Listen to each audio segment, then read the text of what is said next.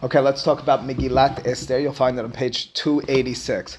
Let's begin with 2 points about Haman, two strange, remarkable, peculiar occurrences in the life of Haman, which I hope, through answering those questions, we'll get a bigger picture of Megilat Esther from one vantage point, which I think is a trenchant theme that has a lot to teach us. So at the bottom of page 286, in Perek Aleph Pasuk Tet Zayin, context, Vashti was not abiding to the command of Ahashverosh that she come in front of him at the party, a point which we'll return to in a moment or two.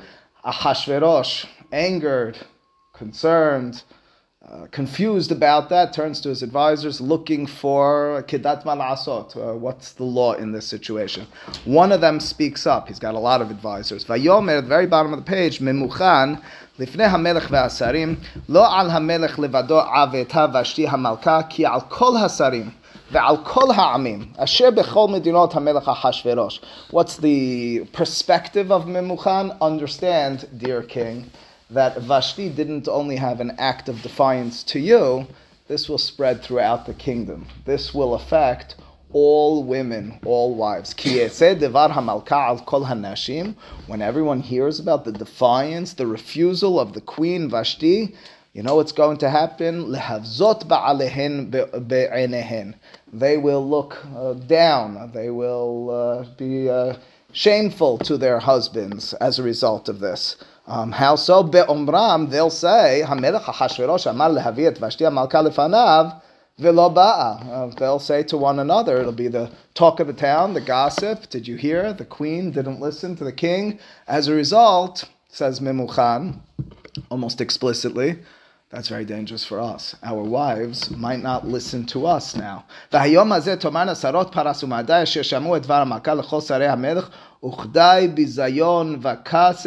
will be, what's the translation? Much contempt and wrath. This will derail our whole kingdom. It'll put aside anything we've hoped to have achieved. That's the word of Memuchan. What's the decision as a result of that? What does Memuchan therefore suggest? Im al hamelech tov yesed var malchut milefanav. You should understand, here's what should be determined. You should send out and make certain and well known the law. Vashti will no longer come in front of the king Ahashverosh. What happens to her? In the rabbi's eyes, she gets killed.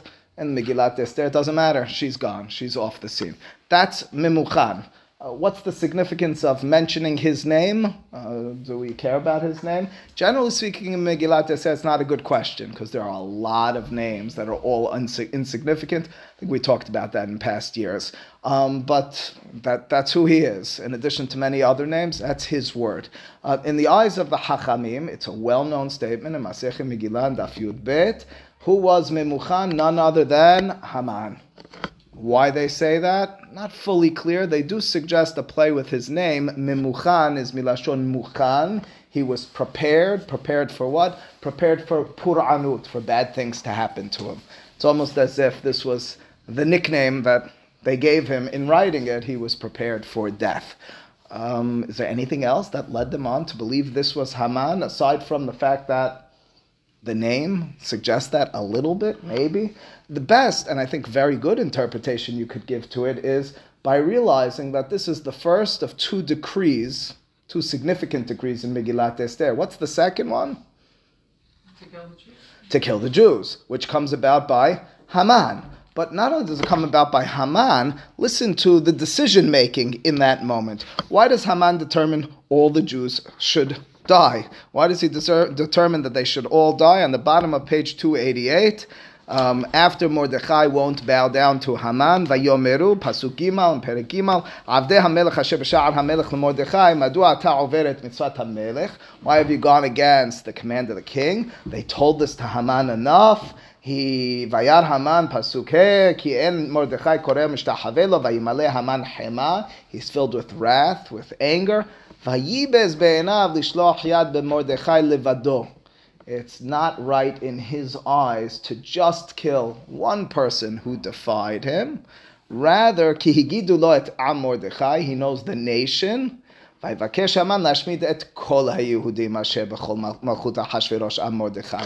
the decision? One is not significant. One will not make the point. The same way there was a fear in understanding that one person, a Vashti, will influence many others. It's almost as if he sees over here, perhaps that's the link for the rabbis, Haman sees one person is representative of something much greater. Haman zo memuchan. I'd like to come back to that and develop that a little bit more. One last note on Haman, if he is memuchan, it'll make a little sense in Megilat Esther, a surprising elevation in the status of Haman. At the beginning of Perek Gimal, Haman gets this high position. For what reason? We're never told. Why does Haman take a top position? It should have been Mordechai. Mordechai saved the life of the king. If Memuchan is Haman, well, the king's feeling good. He finally got married. It was a great plan. I got rid of that defiant woman. I got a good wife. Haman, Memuchan, you deserve a higher position. I might give a little logic to this Haman being Memuchan, but again, I wonder if that insight of the rabbis in linking Memuchan, who gives the advice to the king to kill Vashti or to do away with Vashti because of what she represents, linking it to Haman in general might even give us a broader perspective in Megilat Esther. So that's the first point I'd like to just bring forth and return to. The second point is to notice something, in my opinion, very strange that Haman does. Or specifically, not that he does. That sounds very wrong once you hear what I say. It is. Specifically, the mention in Megilat Esther. You see, the decisions that Haman made in that moment, we understand as his own independent decision. Does that mean he didn't speak to anyone else? Does it mean he didn't turn to an advisor? Not per se. The President of the United States makes decisions. He gets up and declares them or describes them to the people. We realize that he consulted, we hope. He consulted with others before that decision. We imagine that sort of decision of Haman as well. We have some explicit consultations, others not. There's a funny one, though. It's at the end of Perek Daled. No, it is at the end of Perek He, on page 291. Haman turns to his household, but more specifically to his wife, Zeresh. Again, a name that's insignificant. We care about that name. She's mentioned twice in Megilat Esther. The first time here where Haman consults with her. What's he consulting with her about? What do I do with that Mordechai? I know I decreed that I'm going to kill him, but I can't. Every time I see him, he doesn't bow down to me. Something's wrong with him. There's a lot of depth to what's bothering him for another time. Maybe today, but not right this second. He turns to Zeresh v'chol ohavav. He turns to Zeresh and all of his members in his home. Vatomer lo Zeresh ishto, at the very end on page 291 of Perek He, ishto v'chol ohavav, she and all his beloved ones say, make a tree, prepare gallows, hang Mordechai. Do we need to know that this was a conversation with a woman who's insignificant, Zeresh? Is there something Megilat Esther wants us to pay attention to and to realize? Zeresh comes up again. This time she has a proactive plan. The next time she raises her hands in desperation. After Haman marches through the streets with Mordechai, he comes back home. And again, he's speaking to Zeresh and his family members, and she says then, we're familiar with this, if Mizera HaYehudim Mordechai, you have no chance, Nafol Tipol Lefanav, Jews are always going to win. All right, so she's got some insight, but is there significance to Zeresh's mention, to the fact that Haman turns to her for advice in Megilat Esther? It's the second point I'd like to address and talk about. So again, just first and foremost, the general picture of the rabbis, I think, is more significant than what we made it out to be, that Haman might be the same as Memuchan. And secondly, that Haman, strangely, and the Megillah takes a few pisukim, a few sentences to describe his consultation with his wife. All right, that's the backdrop. Yes, sir. He is Memuchan, and it's ironic that he's asking his wife for advice. Indeed, which will be my punchline, so hold it a little bit. I was deliberating whether to ask the questions at the beginning like that in case you came. Yes, there is an irony. It's a punchline. We can even mention it now, but then we'll develop it further.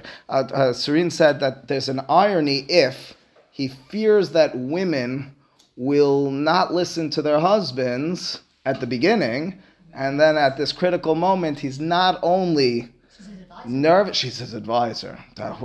Imagine what changed. So instead of it being the punchline, it'll be an introduction to what? No, it's great.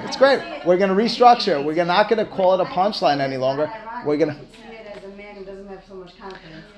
So like, Interesting. He doesn't want the women to have the voice, but in his home, He actually will speak with her. Interesting. I guess that's as married women. You can all understand that. But point taken. All right.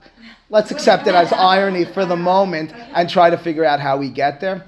Even if it's not self-confidence, the fact that Megilat Esther then designates that in the text and tells us that as part of the story still will be telling. Okay, so that's the backdrop. And now the direction. The direction of the class, I promise you, it's not only because it's a women class, it's about women, but it's not about women. What do I mean by that? Megilat Esther has a major development and description of women in this Malchut Hashverosh in Shushan, but the picture and the description, there's nothing greater and grander than women, but it's grander and greater than women. What do I mean by that? It's a message that's not just about women. It's a message about, well, we'll fill in that word. So let's try to develop that. On page 286, back to Perek Aleph.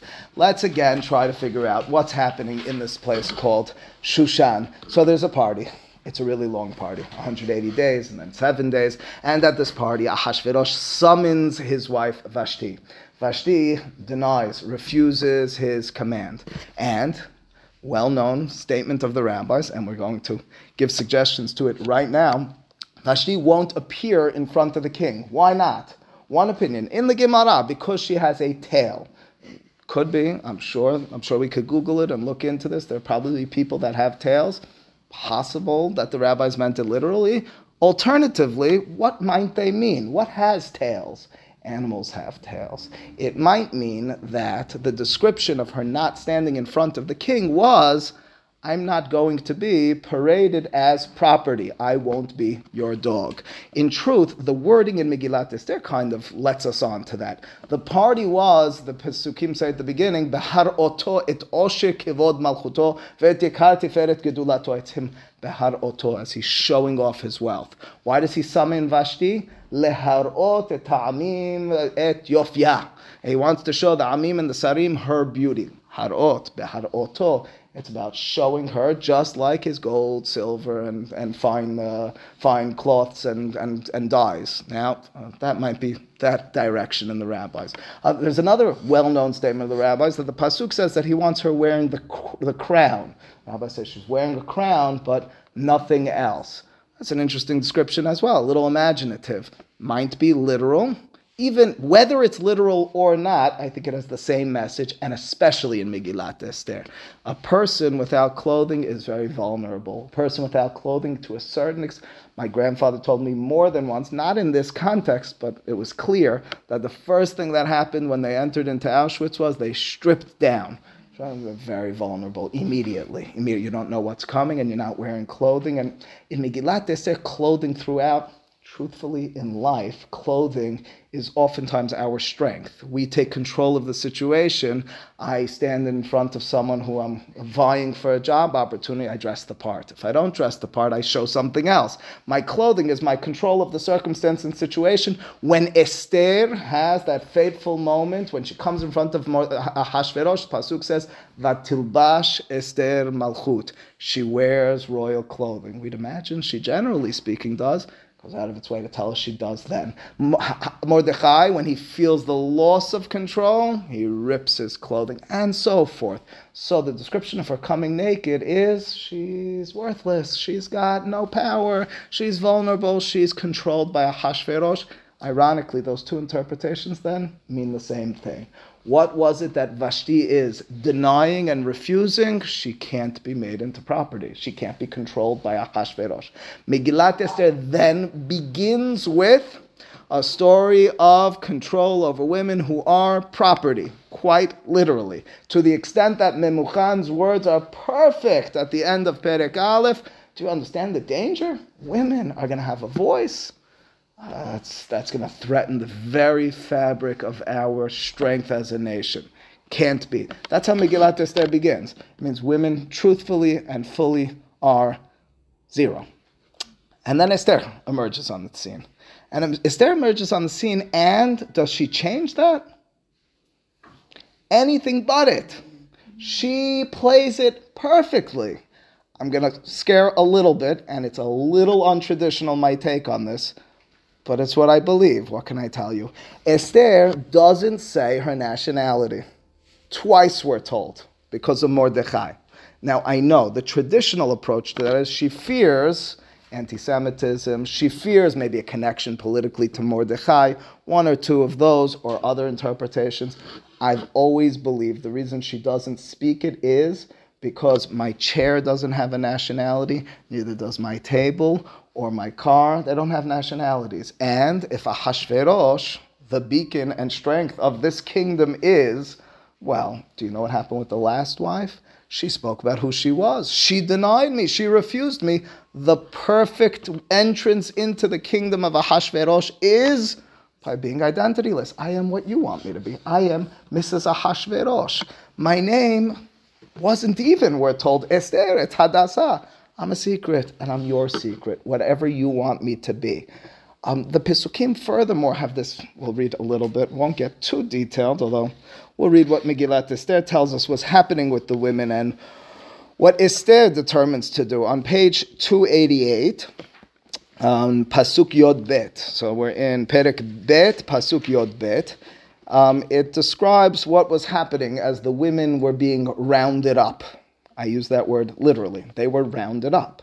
As a matter of fact, before we read Pasuk Yod Bet, what do the Pesukim describe? How were they rounding up those women? The beginning of Perek Bet, Pasuk Gimel. I'm sorry, back and forth a little bit. Perek Bet, Pasuk Gimel. Pasuk says, here's the direction. Ahashverosh is a little bit lonely, no wife, doesn't know what to do.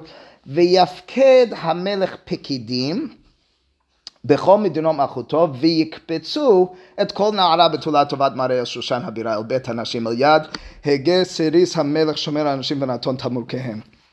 What's to be done? ויפקד המלך פקידים, means appoint people, ויקבצו, and they should gather. Those two verbs are used in our Torah in a certain circumstance. It's the advice of Yosef to Paro. There's no food in 7 years from now. Yafked hamelech pikidim al kol eretz Misraim, v'yikbetzu bar, and you should collect grain. So women might not be dogs now with tails, but they are grain. That's there's no doubt in my mind that's an allusion for us to pick up on that there. If you don't believe it, listen to what's happening to the women.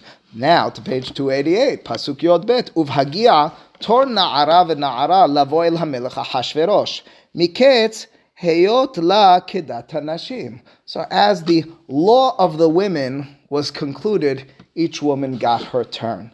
What happened? Shenem asar chodesh. The law for the women was they got 12 months. They were rounded up, gathered like grain, and they got 12 months. They must have been given a good education during that time period and explained to them the depths of their lives. What did they do? Ki ken yimlu'u yemei merukehen.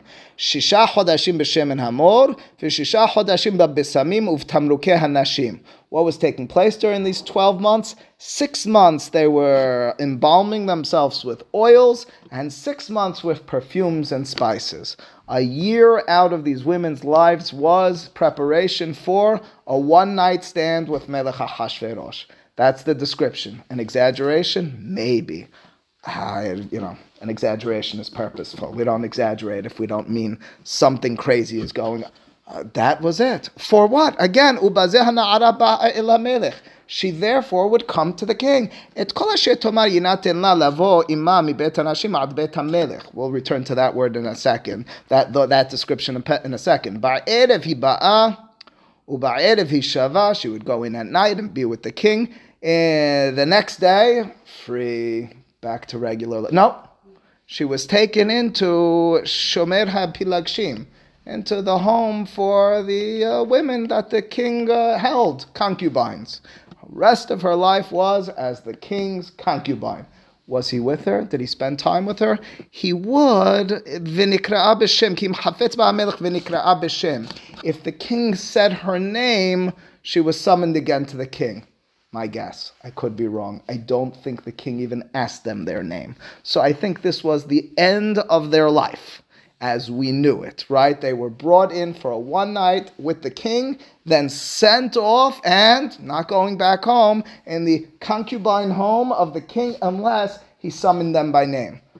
Women are not faring very well in Megilat Esther. Go ahead. Is this like normal behavior for a king in that time at all? Like, is this what they I did? have no idea. I know that in Tanakh we have no such references.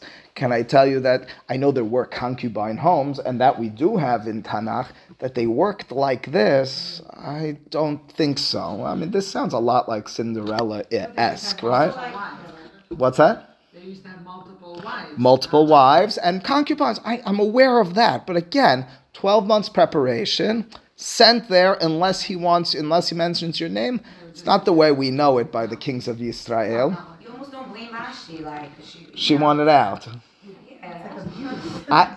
Raquel, I didn't blame her anyway. Just like she's the unsung hero of Megilat Esther, ironically. She saw it before anyone else. She was, according to the Hachamim, which I accept, but Megilat Esther doesn't tell us that, so I can't inject it. Animalistic behavior by him, and she's in the whole thing. And Interesting. The reverse. Interesting. He acts interesting.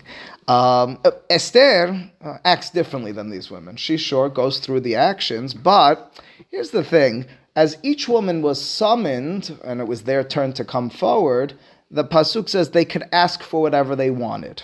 Which means to say, for the experience with the king, anything that they wanted to adorn themselves with, any perfume, and so on and so forth, that's what they could request. What about Esther? She didn't ask for anything.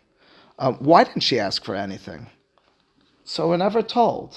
And again, untraditional, and I'm sorry for the moment, but untraditional. We're told she didn't ask for, at least I was as a kid, and it might be right. I might be way off on this. Told she didn't want to be there. So she didn't request because it was against her will. It's possible. It's possible she was so beautiful and was able to bank on that. It's possible as well. Possible that Esther is smarter than anyone else. She sees the reality. You adorn yourself, you're saying to the king, I'm deserving of adorning. I am something. If you don't adorn yourself, if you act, so to speak, the way Vashti was supposed to, that's exactly what the king is looking for. If Esther is in on the plan, as we're reading it, to get in, this is the best decision she could have made by not requesting anything. It's a suggestion. So Esther's non-identity might be because she plays the role perfectly of a woman in Shushan. Her non-request might be the same point as well. What does the Pesukim describe as Esther comes? Well, let's take a look on Pasuk Tetvav. Uvhagia Tor Esther bat Avihail. We could pause right there. That's who she was. Self-identity. Beautiful. Dod Mordechai. Related to Mordechai. Asher lakach lo lebat. Who took her like a daughter. Shema Israel. This is her moment to shine. Who is she? This is not even in Shushan. They don't know who she is. We're being told by Megilat Esther who she is. Who is she? She says, there. Okay, I'll tell you her father's name as well. But no. We pay more attention in the very pasuk that's finally going to focus on who she is to Mordechai and his actions than to her. And we knew this already. But this is her identity. She doesn't have a self-identity apart from the man in her life. The introduction to Esther was no different. We found out Esther Hadassah, we don't really know her name, in contrast to who was Mordechai. Ish Yehudi haya b'Shushan habira shmo Mordechai, ben Yair, ben Shimi, ben Kish, ish Yemini, sher hoglam, Yerushalayim, Magola, sher hogletayim, Yechoniah, Melech, and so on and so forth. We know everything about Mordechai. I can tell you his history, I can tell his grandfather, his great-grandfather, I can tell you where he came from. Esther, I'm not sure. Because that's, I believe, identity of Esther, identity of women. There is none. It's literally zero through and through. If you thought, you hit rock bottom with them being compared to grain, with the dog-like appreciation of Vashti, Esther, quote unquote, is even less. She's nothing. She's really nothing. She's an extension of Mordechai. Pasuk Tetzayin says, Vatilakach Esther. Vatilakach sounds like she was taken. So it could be interpreted against her will. It could alternatively be interpreted as she was taken. She didn't go. Women didn't go independently. They were taken. Okay, that is what happened thus far in Megilat Esther. Not much in terms of any growth with regards to women, with regards to Esther. That's the general story and direction that we have. We don't have so many return to mention of women, aside from the fact that children and women were going to be killed, until the decree. The decree as a result of Mordechai not bowing down to Haman.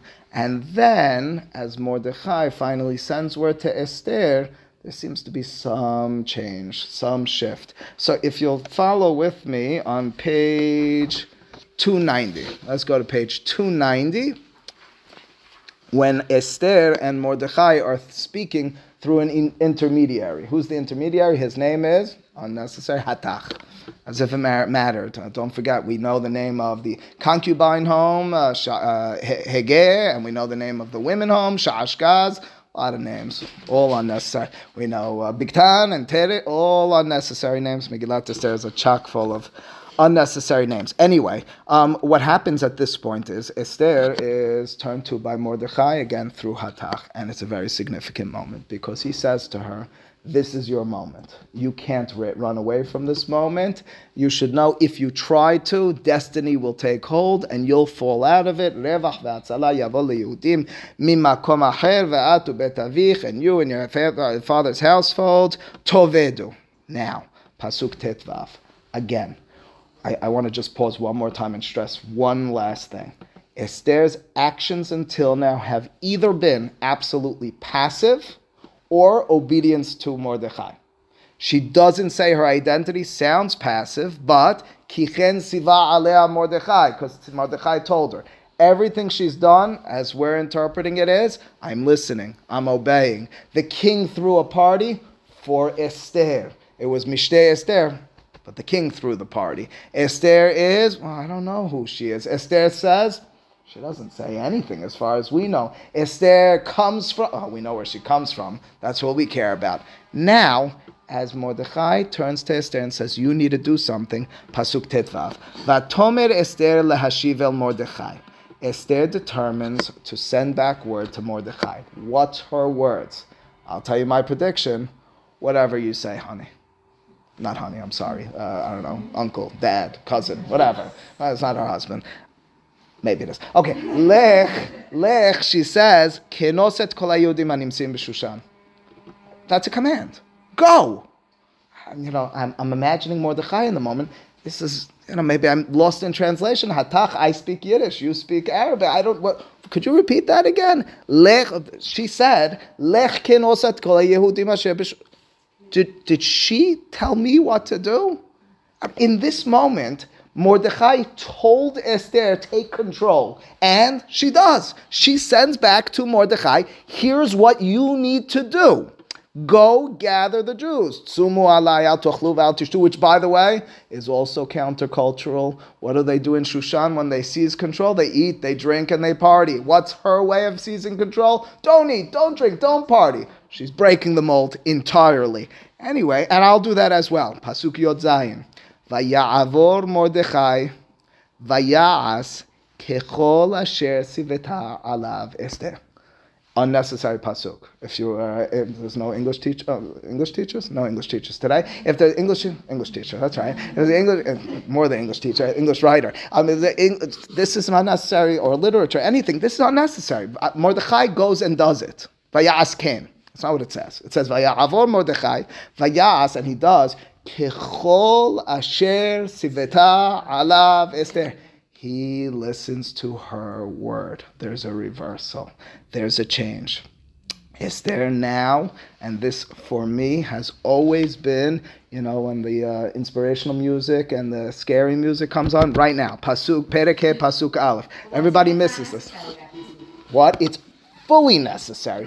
It could have been, I said, the simple interpretation. If we don't read everything the way we read it, it could just say, and Mordechai did so. Instead, it's a whole pasuk, a whole sentence saying, he does as she commanded him to do. Now, scary moment because she's going against the rules. More specifically for our purposes, she's acting independently as a woman. She's playing, in some sense, Vashti. She's not defying the king, but she is standing in front of the king in a way that he didn't summon her. Vayihi bayom hashilishi. And again, for me, and I mean it, as even now, my heart is beating as I read this pasuk. Everyone's heart beats when they read Haman's decree. This is the scary moment. This is the moment where it's make or break. Because if she's knocked down now, it's all over, and she's risking everything. Vatilbash Esther Malchut, we talked about those. Vata'amod b'chatzar bet hamelech hapinimit, nochach bet hamelech, ve'hamelech yoshev al kiseh malchuto b'vet hamalchut, nochach petach habayit. Here's my insight on this pasuk. This pasuk describes their posture. She's standing. Now the significant part is that she walked into the inner chamber. She's not supposed to be there without being summoned there, unless he mentioned that he wants her there. But the pasuk goes further. It says she's standing and he's sitting. Here's my suggestion. My second or first year teaching, my father walked by my classroom. He would never walk inside. He felt it was inappropriate. He didn't want the kids to snicker. He spoke to me later on. He said, I noticed something. I said, you never even walked inside. You didn't even hear me say anything. He said, I noticed you were sitting down when you taught. I said, yeah. He said, that's okay if you want to do that. You'll demand more attention if you stand. He said, but you'll feel more comfortable when you sit. When we sit, we avoid vulnerabilities. When you stand, you're more exposed. Now, if you can demand that attention, if you command the respect, and you have a presence, standing can be your best tool. But in this moment, as Esther stands and Ahasuerus sits, in my mind, that really builds the fact that she, let's add, is the woman here. She is out of control. He's in control, but she's now stepping in to this moment. He sees her and he's ready. What is it that you want, Esther? And of course, her response is, I'd like for you, and here imagine it, and this is the way I imagine it, even though it doesn't say it, I imagine Ahasuerus, the constant drinker, has wine in his mouth. That's just the way I see it. He has wine in his mouth, and she makes a request. Now again, he said, in between sips, he says to her, anything you'd like, I'll do at Hatzia Malchut and so forth. And she says, no problem, I have it for you. And he's enjoying his wine. It just makes it better. And she says to him, here's what I'd like. And he's, listen, Vatomer Esther, Pasuk Dalit. Im ala melech tov, yavo ha-melech ve'haman hayom, el ha-mishteh asher asiti lo. I think the wine gets spit all over the place on that request. You kidding me? You're throwing a party for me? This is unprecedented. I don't go to other people's parties. I make you parties. You don't make me parties. That's a moment of she's not just in control, she's entirely in control. I look at it a little bit differently because I think she's a genius. Brilliant. I think that she's doing exactly what she's doing as the wife of a man that needs to be the boss. She played all this time, and now she's going to him speaking his language. For sure. His respect, and now she's going there saying, I want to make a party for you. And he's For just sure. saying, awesome. For sure. I think he says awesome, but he's pleasantly surprised. I cannot imagine he expected this. I cannot imagine had Vashti said this to him, it would sit well. His respect. That's right. Esther was brilliant. Esther played into the system and then stepped right out of it. But he didn't ask her to do the same things that he asked Vashti. True. Well, we don't know. I'd like to believe you're right. But we don't know what happened the first several years of their marriage. We do know, I think, the fact that she's still there, she hasn't been defying. But here, in the moment where, again, ironically, Mordechai suggested that she do so, she has moved in. Now, before we continue, yes, Erica? I'm sorry, you said the first 2 years. So they're married for a few years at Yeah. this point? So she was sent to the women's home and No, he chose her right away. he chose and she's just been... He throws a party the next day. So she's the queen. She didn't have to go through it. That was for women who were not chosen. So she was chosen. And She's chosen right away. She's thrown into pushed up. What's that? Not from Megilat Esther. Years? She's there a few years? She's stuck there for years? I don't know why I didn't think that. Because it's insignificant to us. Why do you think that? Like, why? Where'd you get years? We know the years if you follow the years of Megilat Esther. But it's insignificant in the scheme of things. Why? Because of their relationship? Okay. If anything, it shows you, it only strengthens her courage and her strength in this moment. But here's the point, and I mean it. It is about women, but the message is greater than women. This is a kingdom which has certain rules. Rules that are, in many ways, just backward. rules which are unfair, rules which don't make sense. A lot of them. A lot of these rules are, you'll see at the end in Perek Het of Megilat Esther, in order to rescind, to get rid of the rule, the law of killing all the Jews, we need to make another rule, another law that the Jews are allowed to defend themselves. Don't just rip it up, make another rule. And then you can't help but laugh, as the Pasuk says. The king says, make sure you write that because you should know, if it's signed with my name and stamped with my name, you can't go against it. It's a rule which is going against a rule which was signed and stamped with his name. But okay, the point of Megilat is that there's a lot of this going on. And really I believe this is one of the trenchant messages of Megilat Esther. It's greater and grander than just women's strength and women's power and women's opinions, which is all significant. It's about when there's a system and norms and realities which are accepted by all, and you realize that this is wrong and this doesn't make sense and this shouldn't be this way. Well, what is it that you do in that moment? And the question furthermore is, once you do it, what can you expect to be the repercussions? What can you expect will happen as a result if you do it with conviction, courage, and knowledge that you're doing the right thing? Because Esther in these moments has shifted the paradigm entirely. I'm convinced, in convincing Ahasuerus to come to the party, she takes a deep breath, I think just as much more than me. Her heart is beating wildly and rapidly as she's speaking to him. She invites him to the party, and that, ironically, is the turning point. That's it. His consent to her being in there and her asking, that's all it took. It was as simple as that. Yes? Also ironic that Ahasuerus wanted Vashti to come to the party, and she says now a woman's asking him to come to the party. Crazy. It was all, Serene, it was all about come to my party, no. And she says to him now, come to my party. And yes, the problem was she denied him, well said. She denied Vashti Ahasuerus. And now in this moment, it's the opposite. It's even worse. And he says, yes, that's it. It's over from here. Megilat Esther, in my mind, I said I was really nervous. It's over. I can map the rest out without knowing anything more, because day one, party one, what's her request? Can you come back to the next party? Many interpretations. Most simple, I'm going to seize more control. You're coming to another party with me. And Haman is invited to both. And here we come to that point. Haman, being at both of these parties, walks away from the second party and sees Mordechai, who doesn't bow down to him. And Haman goes home and speaks to, and the Pesukim tell us, Zeresh, his wife. Why is he speaking to Zeresh, his wife? When's the last time someone who wasn't senile, who wasn't out of his mind, spoke to his chair or to his table or to his lamppost? Why is he speaking to his wife? That Esther was the one that invited him. Absolutely. He sees a change. Esther did one act, 2 invitations to a party, and Haman is changed. He's turning to his wife and asking for her advice. And if Haman is memuchan, it's the very same person who said at the beginning that women can't have their own opinions and shouldn't have any perspective, who's now listening to his wife. Her actions, a lot of strength, tons of courage, has now reversed the trajectory of Shushan. It's Haman is now turning to his wife for suggestions and directions on what to do. But wait, there's just a little bit more over here.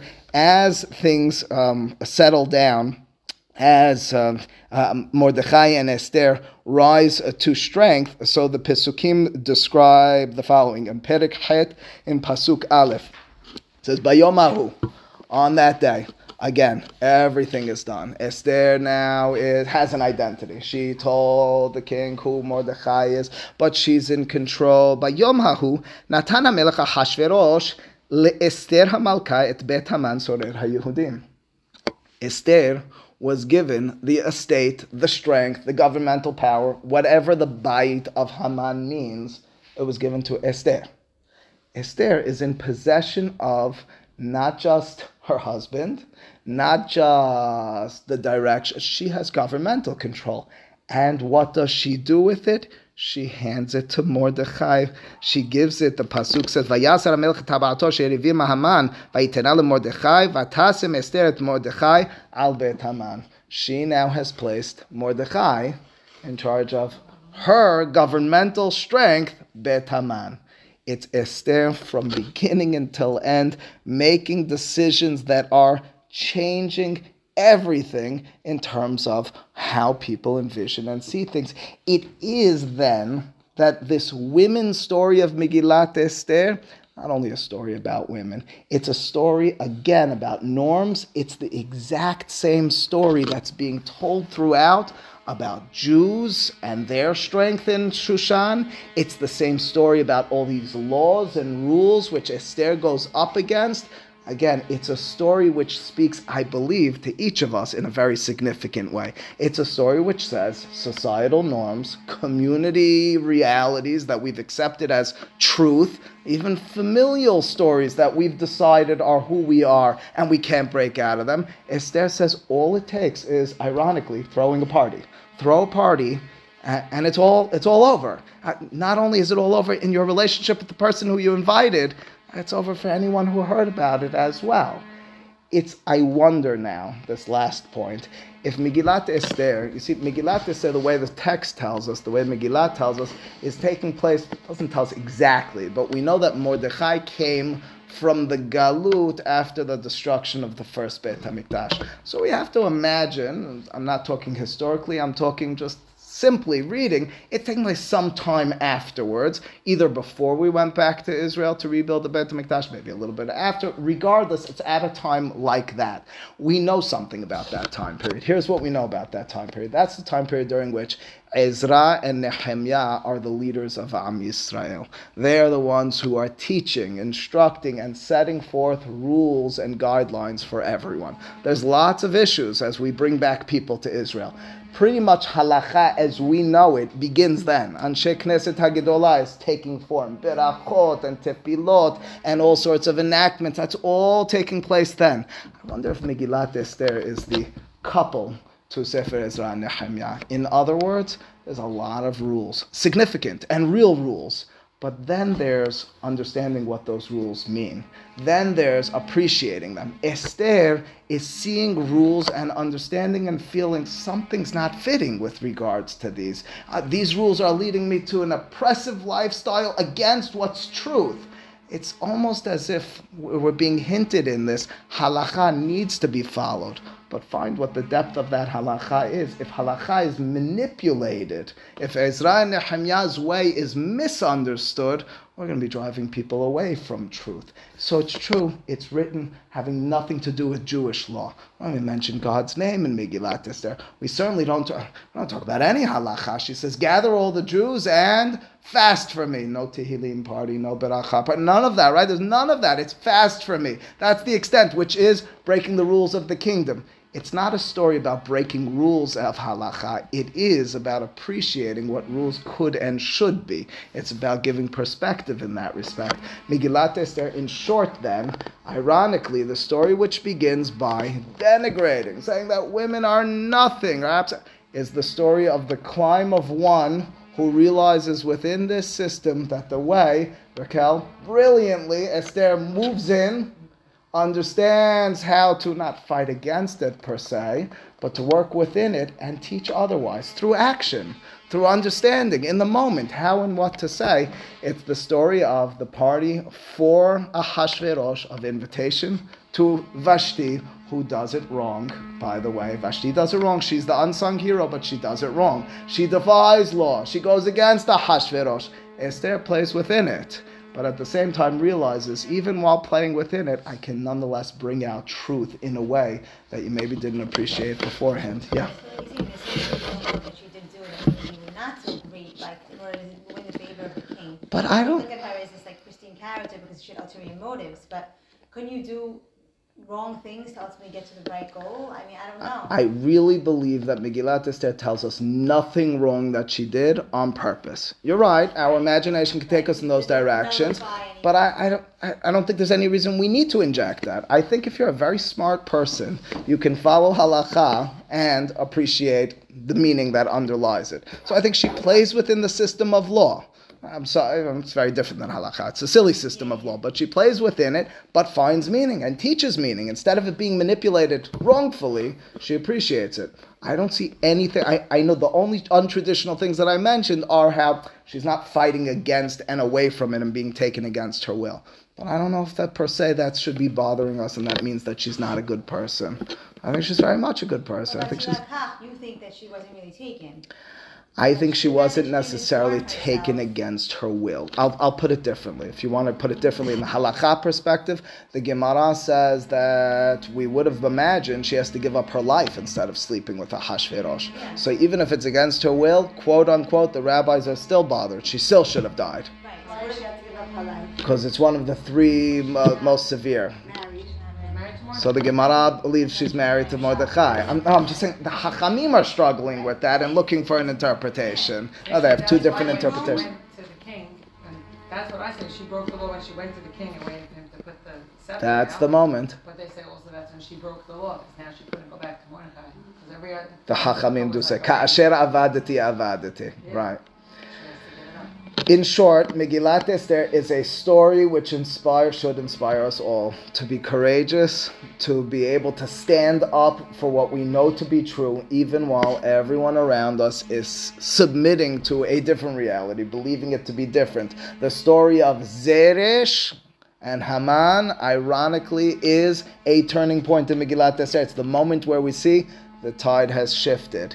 The story of Haman being the same individual who gave the advice against the women, turning to his wife in the scheme of things at the end, is what describes to us what we can and will affect when we do stand up for truth. But it's also doing it, meaning Haman could have been courageous. Absolutely. Meaning Again, Vashti was courageous, but did it wrong. So let me say it better. Being smart while being courageous. Don't fight the system head on. Be smart about it. Understand that there are ways to appreciate and respect and deal with people while at the same time standing up for truth in a way that will inspire others, as opposed to when I just fight it.